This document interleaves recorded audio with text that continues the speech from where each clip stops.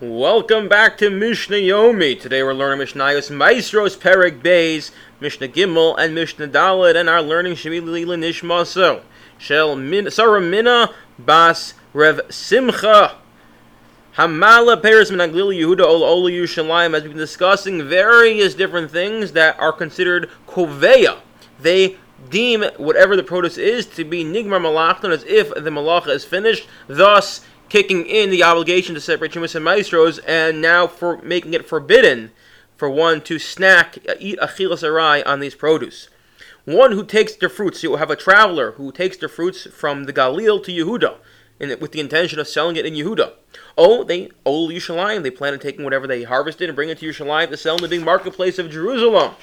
So although each night they stop at a different hotel along the way, we don't consider the houses they stop at along the way to be their house, because they don't plan to stay in there. They intend on continuing to travel to Yerushalayim, and therefore they can continue eating achilas arai, snacking on this fruit each day. However, once they get to Yerushalayim, they stay overnight there. The place that they get in Yerushalayim, or in the Yehuda, wherever they were intending on going, that becomes their new home. That's where they're planning on setting a base camp, and then it's as if they brought into their own home, thus kicking in the obligation to separate Chumas and Maasros, making this food officially tevel, and thus making it forbidden to eat achilas arai, even snack on this food.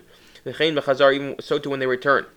Rav Meir Omer Achu Magia L'Makam HaShvisa. Rav Meir disagrees, and he says, not until they get to their final destination, rather until they get to the place where they intend and plan on spending Shabbos there. Once they choose a place for this spending Shabbos, that's enough to say it's an official residence, and therefore any food they bring in there now becomes subject to the laws of Jews and Maasros, and one can no longer snack on it. There's a difference, however, between one who's traveling from, let's say, their small village to the larger marketplace in Yerushalayim and the Yehuda, etc., versus a peddler, someone who goes around from place to place, and each town they go to, they spend a couple nights there, and they try to peddle their wares, and they move on to the next place.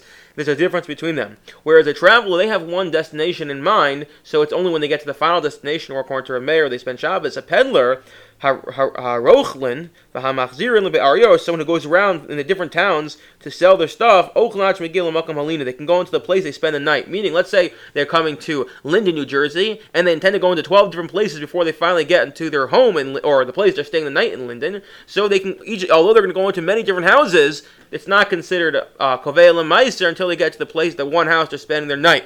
Once they get there, it's considered the place where they're going to, they're setting up camp. That's their new place, and therefore it's prohibited to even eat a snack once they get into this temporary home of theirs. Yehuda Omer, no, Abai is a Rishon who obeys. So the first house they enter, that's considered the place. That's considered the house that he is. That's Kovei L'Maiser, even though he's not staying the night there, because again, a peddler oftentimes will ask the first place they go, "Can I stay here?" So that's Kovei. Says our Mishnah furthermore, Perish Torman Achlo Nigmar Malachton. What if there's another situation, another caveat, as we pointed out, of the six different things that can jumpstart the Gemar Malacha, is if you take off Truma from the item. What if you take off Truma before the item had finished being processed, had Nigmar Malachton? Such as we saw in the earlier on, let a cucumber, it doesn't become considered Nigmar Malachton until the fuzzy outside texture falls off. Before that happened, a person takes truma off it. Rebelezer says now that you've taken trumas, it's prohibited to even snack off them, because once you've taken the truma off them, now the mitzvah obligation sets in as well.